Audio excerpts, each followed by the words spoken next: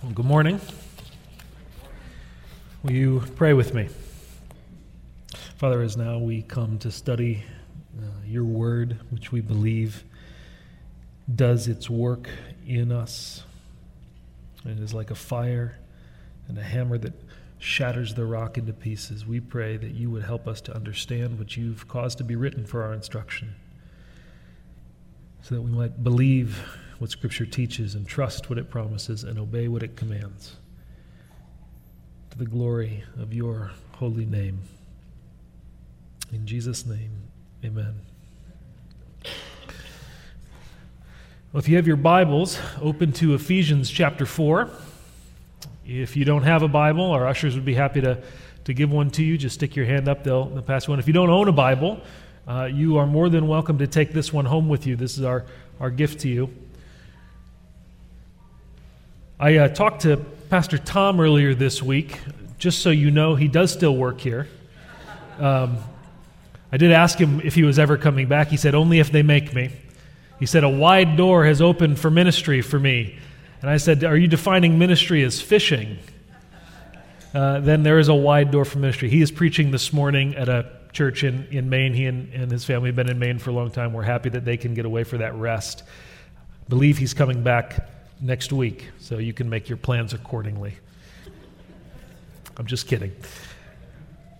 So we're in the third week of a little mini-series that we've been doing that we called Faithfulness to God's Mission. And 2 weeks ago, Bob talked about his conviction, and the conviction really that all of us as leaders share, that we're on the threshold of entering a new phase in the ministry of our church, one that we see characterized by a renewed commitment to strengthening evangelism and discipleship, resulting in maturing disciples and multiplying churches. Now, that's not a new mission statement, right? Our mission statement is to advance the gospel by making disciples who make disciples. But this idea of strengthening evangelism and discipleship that results in maturing disciples and multiplying churches is really a way of us explaining how do we think we're going to be going about this in the next 3 to 5 years or so. This is kind of what does our vision for the next phase of ministry look like? Now, last week, Austin expanded on this idea more, and he made a great point in his message and alluded to the fact that I was going to pick up on it some this week. And so he said, in order for us to be multiplying churches, we first need to be making and maturing disciples. And so we want to circle back around to that idea this week and dig into it a little bit more. If we want to be a church that's about making and maturing disciples, and that leads to multiplying healthy disciple-making churches, then it means that we need to have a clear conviction of and a clear commitment to how God has designed the making and maturing of disciples to happen in the church. We need to have a clear picture of how God has designed the growth of the body of Christ to work. And so that's the design that we're going to be looking at today in Ephesians chapter 4, verses 11 to 16. So I'm going to read the passage, and then as we walk through it, try to build out a basic definition for this design that God has for the growth of the body. Ephesians chapter 4, starting in verse 11. Listen, this is God's word. And he gave some as apostles, and some as prophets, and some as evangelists, and some as pastors and teachers, for the equipping of the saints for the work of service, to the building up of the body of Christ, until we all attain to the unity of the faith and of the knowledge of the Son of God, to a mature man, to the measure of the stature which belongs to the fullness of Christ. As a result, we are no longer to be children, tossed here and there by waves and carried about by every wind of doctrine, by the trickery of men, by craftiness and deceitful scheming. But speaking the truth in love, we are to grow up in all aspects into him who is the head, Christ. from whom the whole body, being fitted and held together by what every joint supplies, according to the proper working of each individual part, causes the growth of the body for the building up of itself in love. There's a lot there. Actually, I learned this week as I looked at the passage, that's verses 11 to 16, that's one sentence in Greek. One sentence. We obviously can't do that. It would make terrible English, but it's good Greek. But it's what? So it's all this a sentence on one idea. An idea has to do with the growth of the body. Scott mentioned as he was talking about us all being a part of one body. And this is a metaphor that Paul uses a number of times for the church. He calls the church the body of Christ, and he's using it as this metaphor for talking about how there's one head, Christ is the head of the church, but all of us are members, are parts of the body, and this metaphor of a human body. And in this passage, he's comparing the way that the church grows to the way that a human being grows out of childhood and into maturity, and how he's designed that to happen. So the first thing to see as we look at this passage is just the fact that God indeed has designed the body to grow. The body of Christ, the church, is not something that God just dropped out of heaven fully mature, nor is it something that was created by a bunch of people who got saved and then decided to sit around until Jesus came back and not change. God designed the church to grow. And when we talk about church growth, a lot of people start shifting in their seats and getting uncomfortable. Right? But what we're not talking about, what we're decidedly not talking about in this passage, is growth in terms of money or buildings or number of people in attendance or influence or anything like that. We're talking about spiritual growth of the people who make up the body. So the growth of the body is God's design. It's the work of ministry. The growth of the body is the work of ministry. Look at verse 12. God has given all of these people, apostles, prophets, evangelists, pastors, teachers, to the church for the equipping of the saints, for the work of service. Now, that phrase, I want to spend a second on that. Notice that the word work is singular. The work of service. If you have the NIV, your translation says the works of service. I think that's an unfortunate mistranslation because the word is not plural in Greek. It's singular. It's the work of service. And so what is in view here, I don't think, is all of the different good works that Christians can be involved in and should be involved in. He's not talking about the things like in Ephesians 2:10 where it says that we have been created in Christ Jesus for good works that he prepared in advance for us to walk in. That's true. We have been uniquely gifted as individuals by the Spirit of God to carry out different callings and be able to serve in all sorts of different ways and do good works, but that's not what he's talking about here. It's a single work. He calls it the work of service. The word service is the same word as the word ministry. If you have some other translations, you'll see it's translated as the work of ministry. And I think ministry is a better translation here, and the reason why is because when I hear the word service, I hear things like service projects. I hear things that often will meet physical, tangible needs. And there are things that the church does that are a part of meeting those kind of needs, and that's important. But I don't think that's what he's talking about here.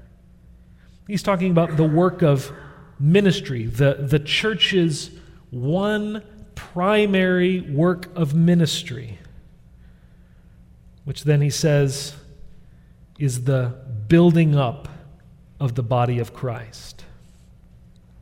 We are to, in verse 15, he says, we are to grow up in all aspects into him who is the head, Christ. In verse 16, he says that this is all about the growth of the body, building itself up in love.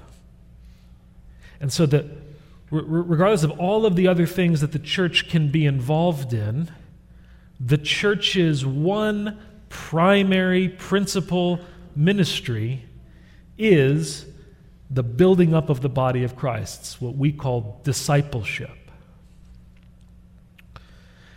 And just as an aside, when I say we're talking about the church's ministry of discipleship, right? If the work of ministry is discipleship, what I'm not talking about is discipleship ministry as if it's something that just exists alongside kids ministry and worship ministry and youth ministry and small group ministry and outreach ministry and then discipleship ministry, like it's a separate program of the church. That's not what I'm saying. I'm saying all of those things are discipleship. Discipleship is the purpose of the church, and all of those things serve to make disciples, right? VBS is about disciples. The Holland Youth Trip is about making disciples. All of the things that we do, worship is about making disciples. You want to talk about that? Talk to Benjamin about how the concept of forming people into the image of Christ shapes the way that they go about planning worship services. Everything that the church does is about discipleship, or it should be. That's the primary work of ministry. So God's designed the body to grow, and that's the work of ministry is the growth of the body. And then the growth of the body results ultimately in Christ-like maturity. So we see that the idea of growth is not growth in those tangible things like, do we have more money and bigger buildings? We don't care about that. We care about the number of people who are meeting Jesus and growing up in Him. It's the only number we care about. See, growth in this passage is specifically spiritual growth that results in spiritual maturity, which you call Christ-likeness. Look at two phrases from verse 13 to see this. It says that the building up of the body of Christ is this work of ministry, this work of service, until we all attain to unity of the faith and of knowledge of the Son of God, to a mature man. It's kind of an odd phrase. What does it mean to attain to a mature man?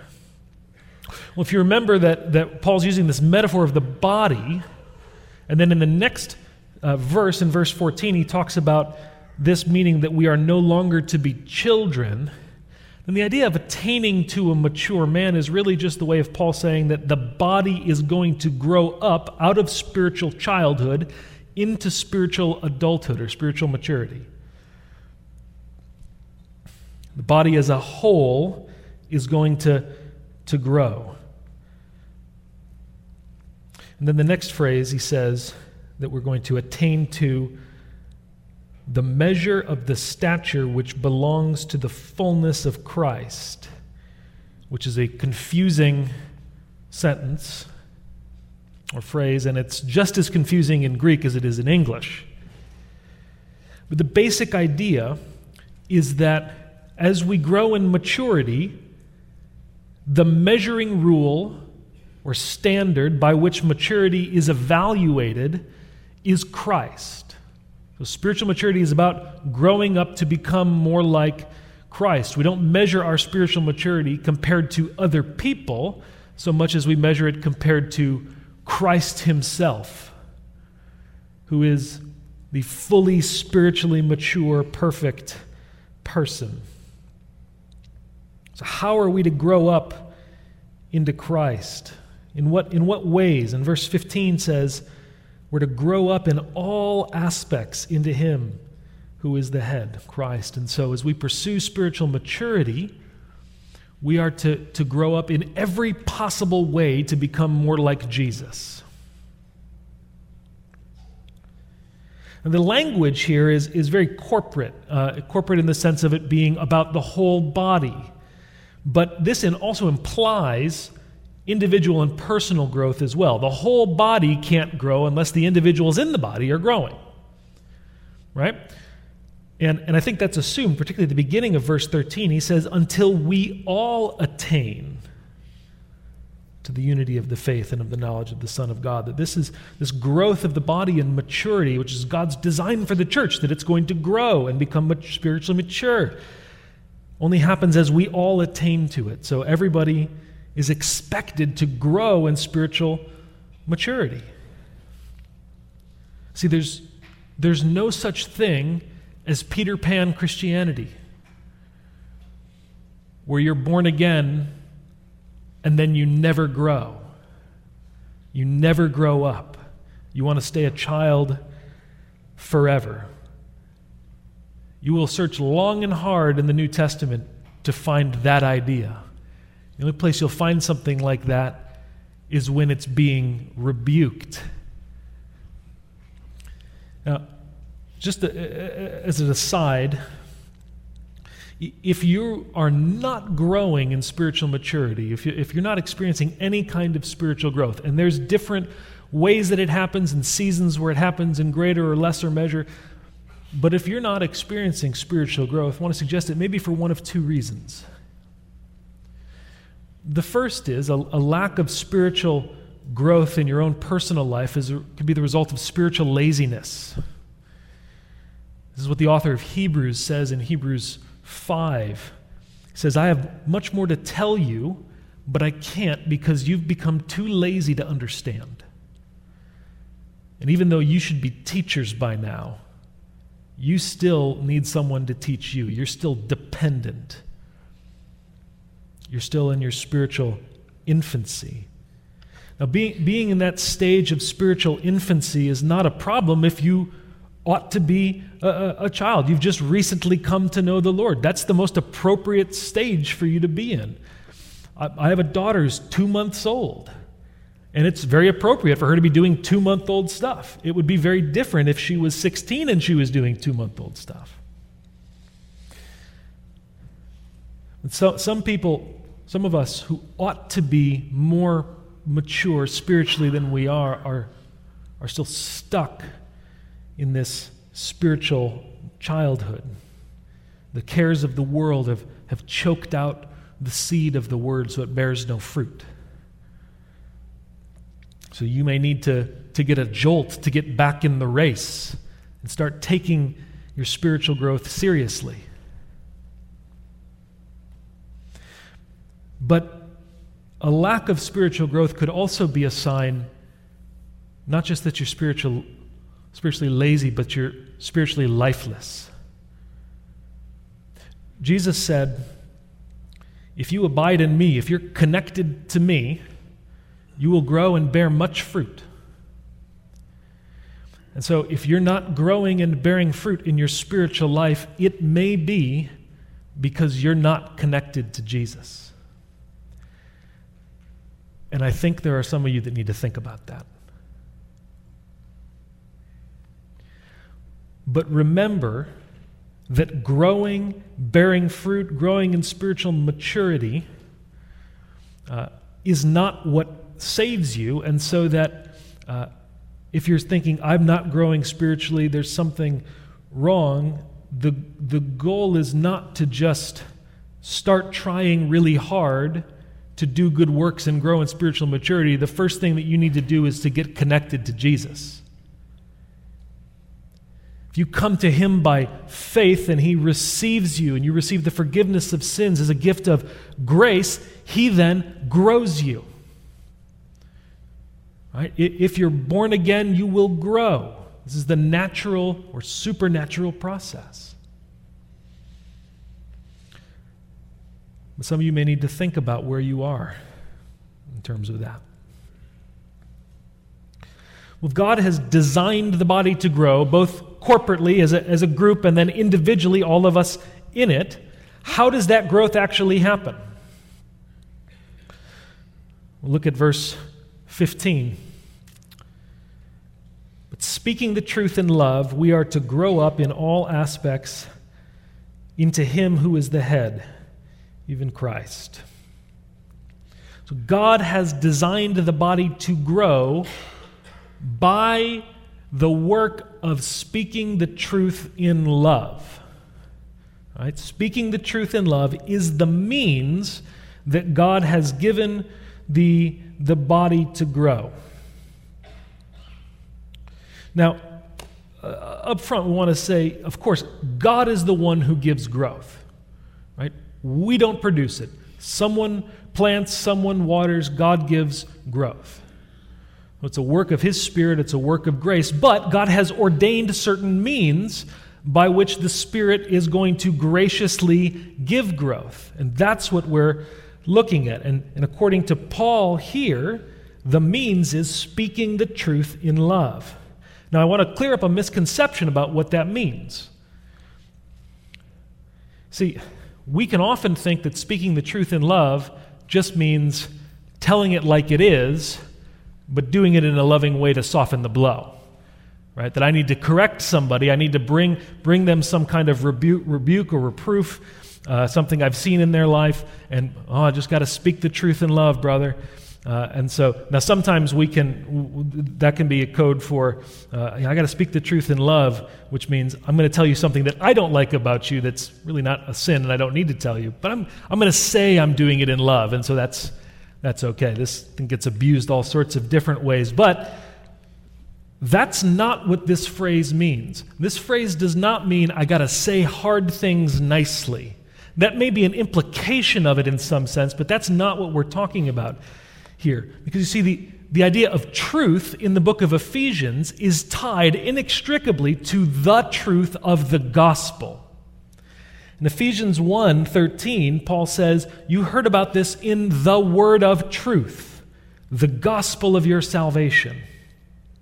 In Ephesians 4:21, just a few verses down from here, it says, but you did not learn Christ in this way, if indeed you have heard him and have been taught in him, just as the truth is in Jesus. It's the content of the truth.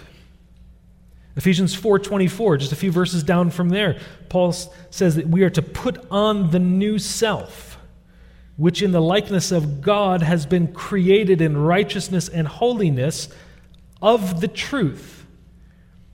Could perhaps better be translated from the truth. That the new self that has been created from the truth or by the truth. So what is that truth? It's not just saying things that are true, it's the truth of the word of the gospel that gives life. And Austin talked about this last week in 1 Peter 1:23-25. It says, you have been born again, there's the new self, through the living and abiding word of God, and this word is the gospel we preach to you. So the idea here of speaking the truth in love is speaking, sharing, proclaiming, and applying the gospel, the truth of the gospel and the word of God to one another in our lives.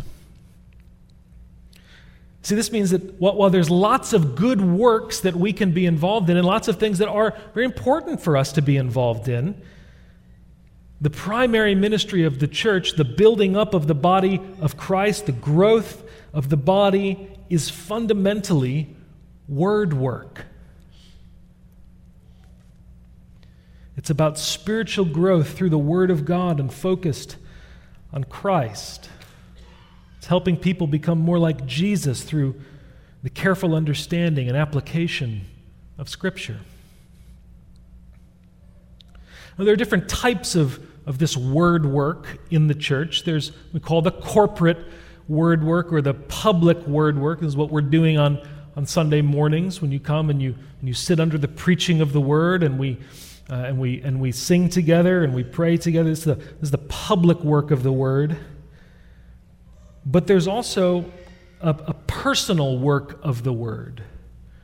You go through the New Testament and you'll find that while the corporate gathering of the church and the ministry that happens there is very important, it doesn't exhaust what the church is supposed to do. And in fact, there's a whole lot of things that we are commanded to do in the New Testament that we're not going to be able to do on a Sunday morning. Not in this kind of an environment. And so we need to recognize that there is a personal aspect to this ministry of speaking the truth in love to one another. This is very much what Paul Tripp says in his book, Instruments in the Redeemer's Hands. He says, God transforms people's lives as people bring His word to others. That it's word work as we bring the word of God to other people and seek to apply it to them. And as they do the same to us, that's how the body grows. And I think here in this passage, it's this personal word work, this personal speaking the truth in love that's primarily in view. If you look at verse 25, so skip down a little bit further, Paul says, therefore, laying aside falsehood, speak the truth, each one of you with his neighbor. Right? So it's this personal work. Speak the truth, each one of you. Not, therefore, laying aside all falsehood, come to church to listen to somebody speak the truth to you. We think that's important, but that's not the only thing that's important. Speak the truth, each one of you, with his neighbor. And this is not just talking about evangelism, like speak the truth to your unsaved neighbor. It's speak the truth, each one of you, with his neighbor, for we are members of one another. So he's talking about the church. He's talking about the body. This is ministry that happens within the body of Christ. God has designed the body to grow through word work, through speaking the truth of the gospel and the word of God in love to one another. Well, who's responsible for this growth? We've already seen it a couple places. Look at verses 11 and 12 again. Christ gave some as apostles, and some as prophets, and some as evangelists, and some as pastors and teachers. So these are offices or roles within the church.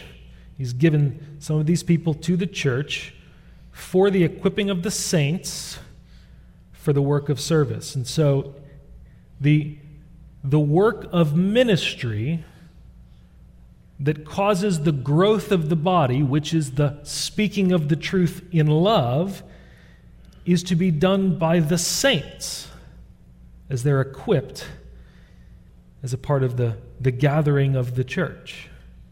And to clear up a misconception, the word saints does not just mean really holy people, right? In the New Testament, most often the word saints refers to all of God's people, not a special class of people. Now, depending on your background, this may be new for you. Saints doesn't just mean a certain group of extra holy people who have some miracles associated with them after they die. Saints is all of God's people. And you say, well, all of God's people are not that holy. How can they be called saints? I would say, we're not called holy because we're holy. We're called holy because His holiness counts for us. When we trust Christ, His righteousness, His holiness, His standing before God becomes ours, and we can rightly be called saints. But we're also growing in holiness as the body grows up in love. So the work of ministry is to be done by the saints. The pastors who have been given to the church, their primary role is to equip the saints to do the ministry. Now, just so that you don't think I'm trying to get out of my job, as a pastor, my calling is to equip the saints. But as a Christian, my calling is the same as yours, to do the work of ministry. See the same idea in verse 16. From Christ, the whole body, being fitted and held together by what every joint supplies, according to the proper working of each individual part, causes the growth of the body for the building up of itself in love. It's everybody participating in this work of ministry, this one principal work of speaking the truth of the Word of God in love to one another. Everyone is to be involved. I make a point of saying this, then specifying that the proper working of each individual part is a reference to this ministry, this word work of speaking the truth in love, because I want you to see that, again, while we're all gifted in different ways, that we are still commanded and expected to participate in this work of bringing the Word of God to other people. And you may say, well, I'm not a gifted teacher, I can't do that. And I would say that's the same thing as saying, I'm not a gifted evangelist, so I don't evangelize. Or I'm not gifted at giving, so I don't give. There are gifts, and then there are commands. This is something that God expects us to do. And if we want to be a church that advances the gospel by making disciples who make disciples, it's incumbent on us not just to affirm and agree with the fact that this is how God has designed the body to grow. Say, yes, I believe that. I'm glad somebody else is going to do it. We need to all embrace this as God's divine design for the way the church is going to be built up, grow in spiritual maturity, to be personally committed to it. So where does that leave us? Well, I want to give you one suggestion to put into practice of how this could very practically happen in our church. And I praise God that it is happening in our church, but I want to see it happening more and more. So I'm going to give you a suggestion.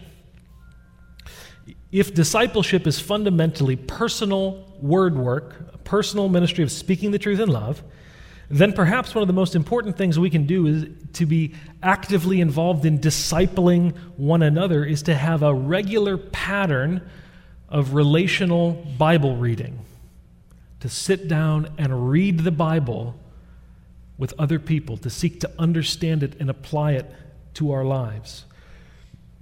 Now, some of you do that as a part of a small group or a Bible study. That's wonderful. But I'm talking about something that's more mobile, simple, reproducible, and grassroots than that. Something where you go up to a person and say, I would love to read the Bible with you. Would you like to read the Bible with me? Listen to how Colin Marshall and Tony Payne describe this idea in their book, The Trellis and the Vine. What we're really talking about is a Bible reading movement in families, in churches, in neighborhoods, in workplaces, everywhere. Imagine if all Christians, as a normal part of their discipleship, were caught up in a web of regular Bible reading, not only digging into the Word privately, but reading it with their children before bed and with their spouse over breakfast, and with a non-Christian colleague at work once a week over lunch, and with a new Christian for follow-up once a fortnight, and with a mature Christian friend once a month for mutual encouragement. It would be a chaotic web of personal relationships, prayer, and Bible reading, more a movement than a program. But at another level, it would be profoundly simple and within reach of all. It's an exciting thought, and it's hardly a controversial or outrageous idea. Many pastors would love their congregation to be involved in this kind of everyday Bible ministry. They wrote that last sentence, not me, but I would say amen. I would love that. Because you definitely don't need a seminary degree to do this. You don't need to have all the answers. And you don't need my permission to do it, to sit down with another person and read the Bible. What you need to do is pray that God would bring you someone that you could read with consistently. Maybe that's your spouse. Maybe that's your kids. Maybe that's somebody in your small group. Are you praying for anybody? God, who can you bring to me that I can read the Bible with so that we can encourage one another and point one another to Christ? And if you have a person, invite them to start reading the Bible with you, to understand it and apply it. And then start doing it. And then keep doing it. And then teach others to do it. And then repeat to the glory of God.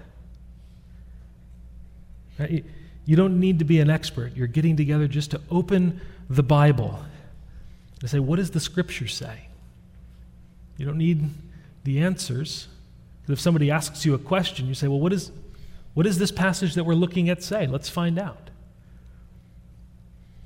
It's a discipling relationships that are fueled around the Word of God. And it not only helps you to disciple other people, to help them grow, you'll find that as you do this, they are going to be doing the same thing with you, and you will grow too. So I want to give you a couple of resources to help you with this idea.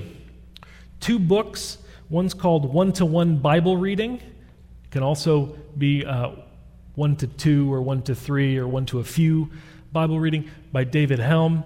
It walks you through just kind of this idea of what I'm talking about. It's very good. It's short, so you could read it.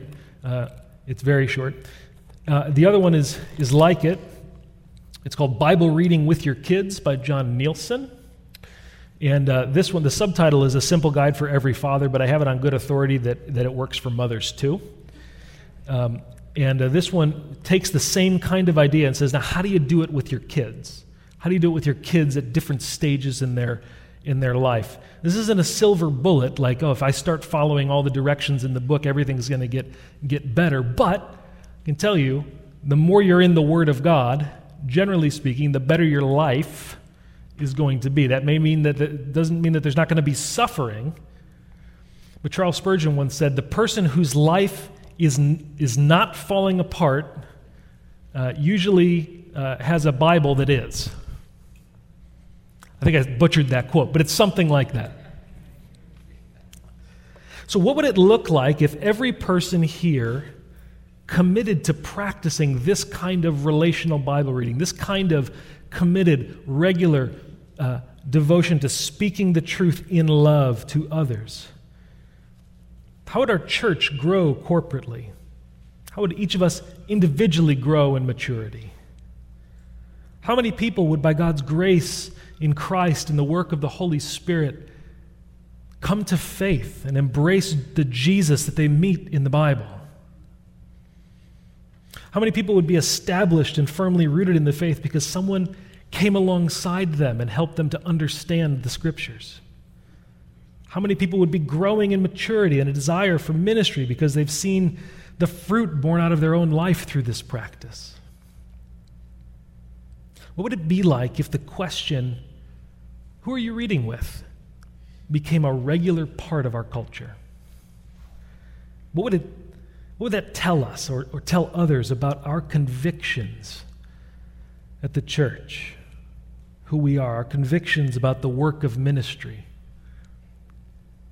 It's exciting to think about what God could do through us if we made such a commitment, not for our glory, but for the advance of the glorious gospel, the grace of God, as we seek to mature disciples in multiplied churches. So you with me?